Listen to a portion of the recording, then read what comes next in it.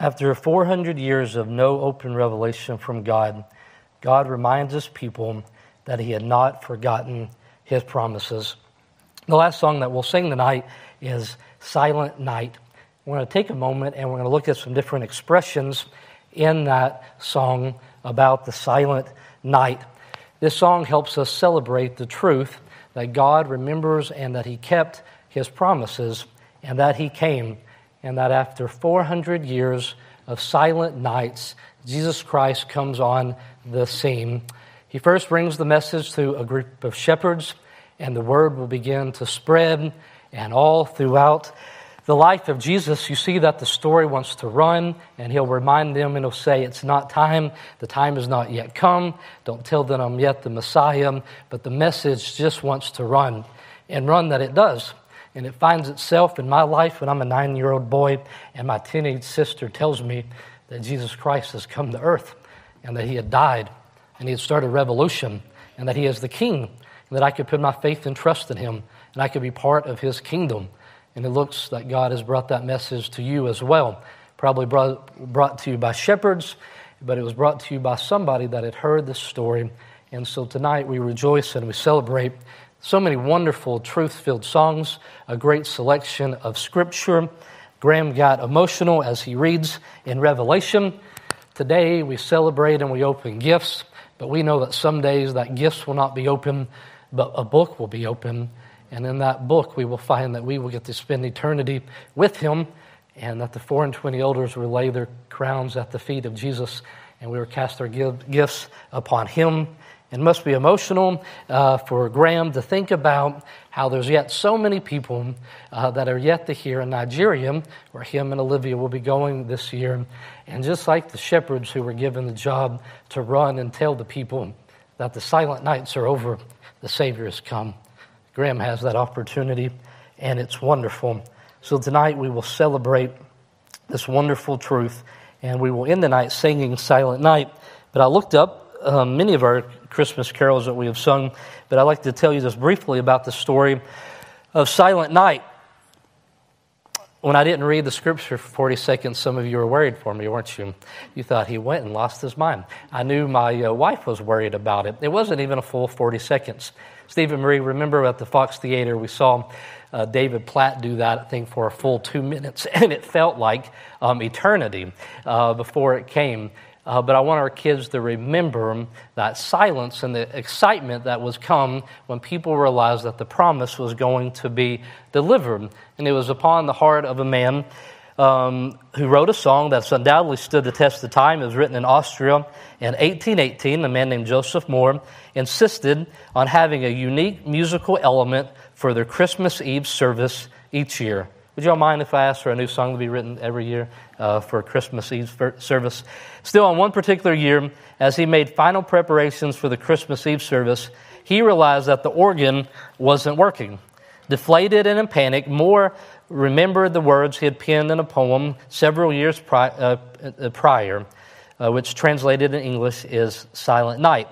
The words were without music, so he quickly contacted some musician friends, one named Franz Gruber, the night before Christmas Eve. And in one night, Gruber brought instrumentation to the song that had become one of, if not the most popular Christmas song of all time, being translated in many different languages, and we sing it, and you know the words, and we have already sung it once tonight, and we'll sing it again.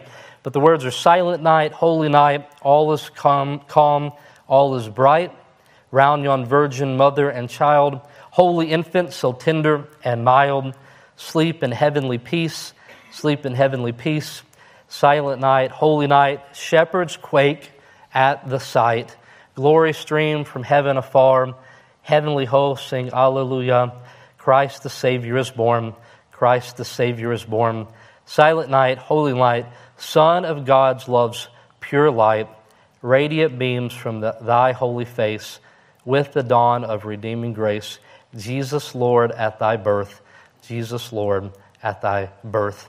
So after 400 years of silent, in Luke 1, the angel appeared standing on the right side of the altar, and he will come to Zechariah and Elizabeth and tell them that they're expecting a child. Remember, we went through that not too many months ago, and Zechariah writes down and says his name will be John. Not a family name, but John, one that was sent before him. So Zechariah's name means God remembers. Elizabeth's name means God promises. So this couple together would mean God remembers God's promises, and that is what he is doing. So no baby is ever born on a silent night, especially not in a stable, but it was 400 years of silent nights that brought us to the night that Jesus Christ would be born. And we now know, looking back through the lens of history, that even though God's people must have felt like God was silent, he was in fact working the entire time. He was moving through rulers and empires to set the stage for the arrival of the promised Messiah who came at an appointed time. And we celebrate the fact that he has come, but we also find joy in the fact that he is coming again at an appointed time, and he is not silent in that either. And it's at the right time, when the stage is set, he will come and we'll be with him. Luke 2:15 through 20. And it came to pass, as the angels were gone away from them in heaven, the shepherds said one to another, Let us now go even unto Bethlehem, and see this thing which has come to pass, which the Lord has made known unto us. And they came with haste, and found Mary and Joseph, and the babe laying in a manger. And when they had seen it, they made known abroad the sayings which were told them concerning this child. And all that heard it wondered at those things which were told them by the shepherds.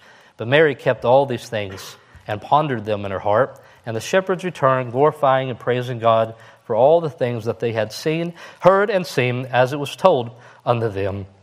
One of the expressions in the song is holy infant, tender and mild. Isaiah 7:14, Therefore the Lord himself shall give you a sign. Behold, a virgin shall conceive and bear a son, and he shall call his name Emmanuel, which means God with us. Isaiah 9:6, For unto us a child is born, unto us a son is given, and the government shall be upon his shoulder, and his name shall be called Wonderful, Counselor, the Mighty God, the Everlasting Father, the Prince of Peace. Even though holy, infant, tender, and mild, he came into this world as an infant, but he came as king. We sang, the We Three Kings of Orient are, when the kings came, they recognized that he was royalty, that he was the king. His life, from his very first breaths, were marked with an unprecedented wisdom, power, majesty, and glory, all held for a time in an infant's body, all waiting to be exercised in love on our behalf. And it's good that we would reflect on the splendor of it all, like Mary did, that we would ponder, how did this happen? Our kids might ask us this, and the best answer that we could give them is, we do not know, but it's awesome. And it's wonderful. It is amazing that he would come and take on flesh and would be born to live a perfect life and to die in our place. Another expression in here is sleep in heavenly peace. Pictures a sleeping baby, but brings us to the point of recognizing the peace that he has brought us. Ephesians 2:17, and he came and preached peace to you which were afar off, and to them that were nigh. And that is who we were. We were not of the household of David. We were not the children of Israel. We were not of the tribe of Levi. We had no access to the Holy of Holies. We were strangers, and we were away from him. But he came and he reconciled, and he brought peace to us. A peace that had been broken all the way back in the garden, that required the death of our God in our place. Jesus brought a peace to our relationship with God and with one another, where there had only been conflict, hostility, and wrath. And the same Jesus who presumably slept like a baby on that ordinary night also preached rest to the weary and rebellious among us. Matthew 11:28 through 30. Come to me, all you that labor and are heavy laden, and I will give you rest. Take my yoke upon you and learn of me, for I am meek and lowly in heart, and you shall find rest unto your souls. For my yoke is easy and my burden is light. And then we sing, Heavenly Host, sing Alleluia. That goes to Luke chapter 10, verse 13 and 14, which was saying that suddenly there was an angel, a multitude of heavenly hosts, praising God and saying, Glory to God in the highest, and on earth peace, goodwill towards men. If they were singing that night, we know what the theme of their message was that that was goodwill towards all men and there's peace. We do not know if they were singing, but it's very probable that they were singing, because we find that all throughout eternity that there's people, angels round about God, that are constantly worshiping Him. But that was brought to a group of shepherds, reminding us that peace had been brought to earth. And it's so wonderful that it came to shepherds, a group of people that you would not expect, a group of people that would be able to recognize when a perfect lamb had come. And they were not the most common people for reporting the news in that day, but His knowledge could not be kept. They didn't have a system. They weren't the ones that were to spread the information throughout the land, that no matter what group of people were brought this news, they were going to find ways to share it. It's interesting in the passage, we don't see the dialogue between the shepherds and Mary. We just find that they came, they heard what they needed to, and then they went and published it abroad. Then a son of God's loves pure light. The Son of God. In three ways He fulfills this. He was born of Mary, truly human, a descendant of Adam and Eve, one of image bearers, offspring of God like we are. Truly Hebrew, circumcised on that day, marked as part of Israel. When people saw Him, they recognized who He was and what family He was from. When He walks upon the woman at the well, she believes that He is just another teacher, Pharisee that she had seen many other times, but she sees Him and knows that He is fully human. Jesus was a descendant of David, held as the true heir of David's throne. And Jesus is Christ, the Son of God, the everlasting King of His people. Galatians 4 tells us that He was made under the law, and He would find us there. But when the fullness of time was come, God sent forth His Son, made of a woman, made under the law, to redeem them that are under the law, that we might receive the adoption of sons.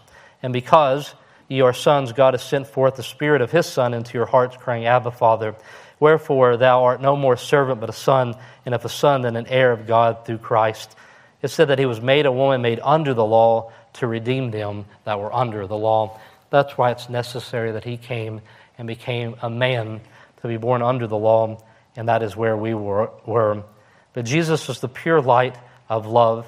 James 1:17, every good gift and every perfect gift is from above and cometh down from the Father of lights, with whom there is no variableness nor shadow returning, completely without sin.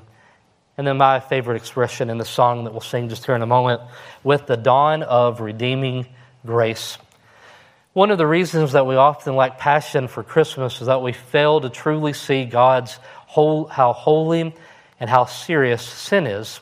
Therefore, we do not have much joy in Christ coming for us. Matthew 4:16 says, the people which sat in darkness saw great light, and to them which sat in the region of the shadow of death, light is sprung up. Without Christ, our heart would always be as dark and as starless as a night sky could ever be. Because the Bible tells us in Mark 7:21, for from within, out of the heart of men proceed evil thoughts, adulteries, fornication, murders, theft, covetousness, wickedness, deceit, lasciviousness, an evil eye, blasphemy, pride, foolishness, and all these things come from within and defile the man.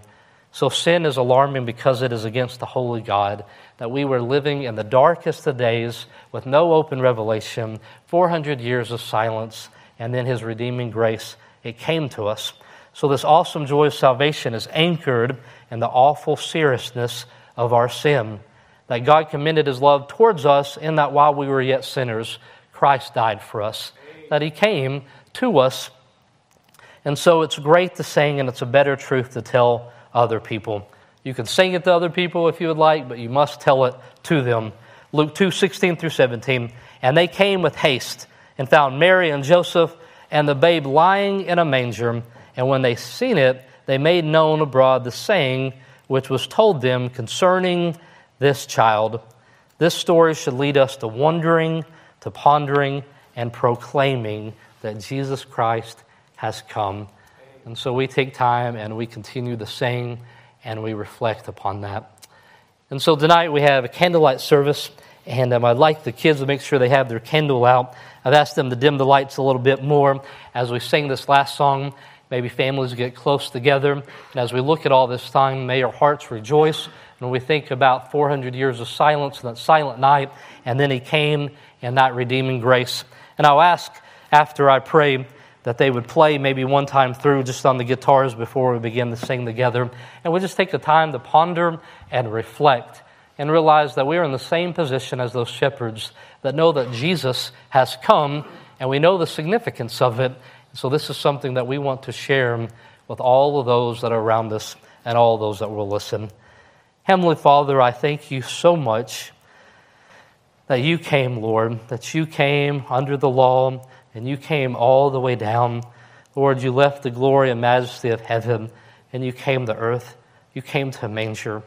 Lord, you came to where my people would be, not of nobility, not of royalty, but just there among common people you were born, and that you share your message with common people, with the shepherds, and they had the great joy of sharing that with other people. In the night, Lord, your redeeming grace came, and Lord, we rejoice in that.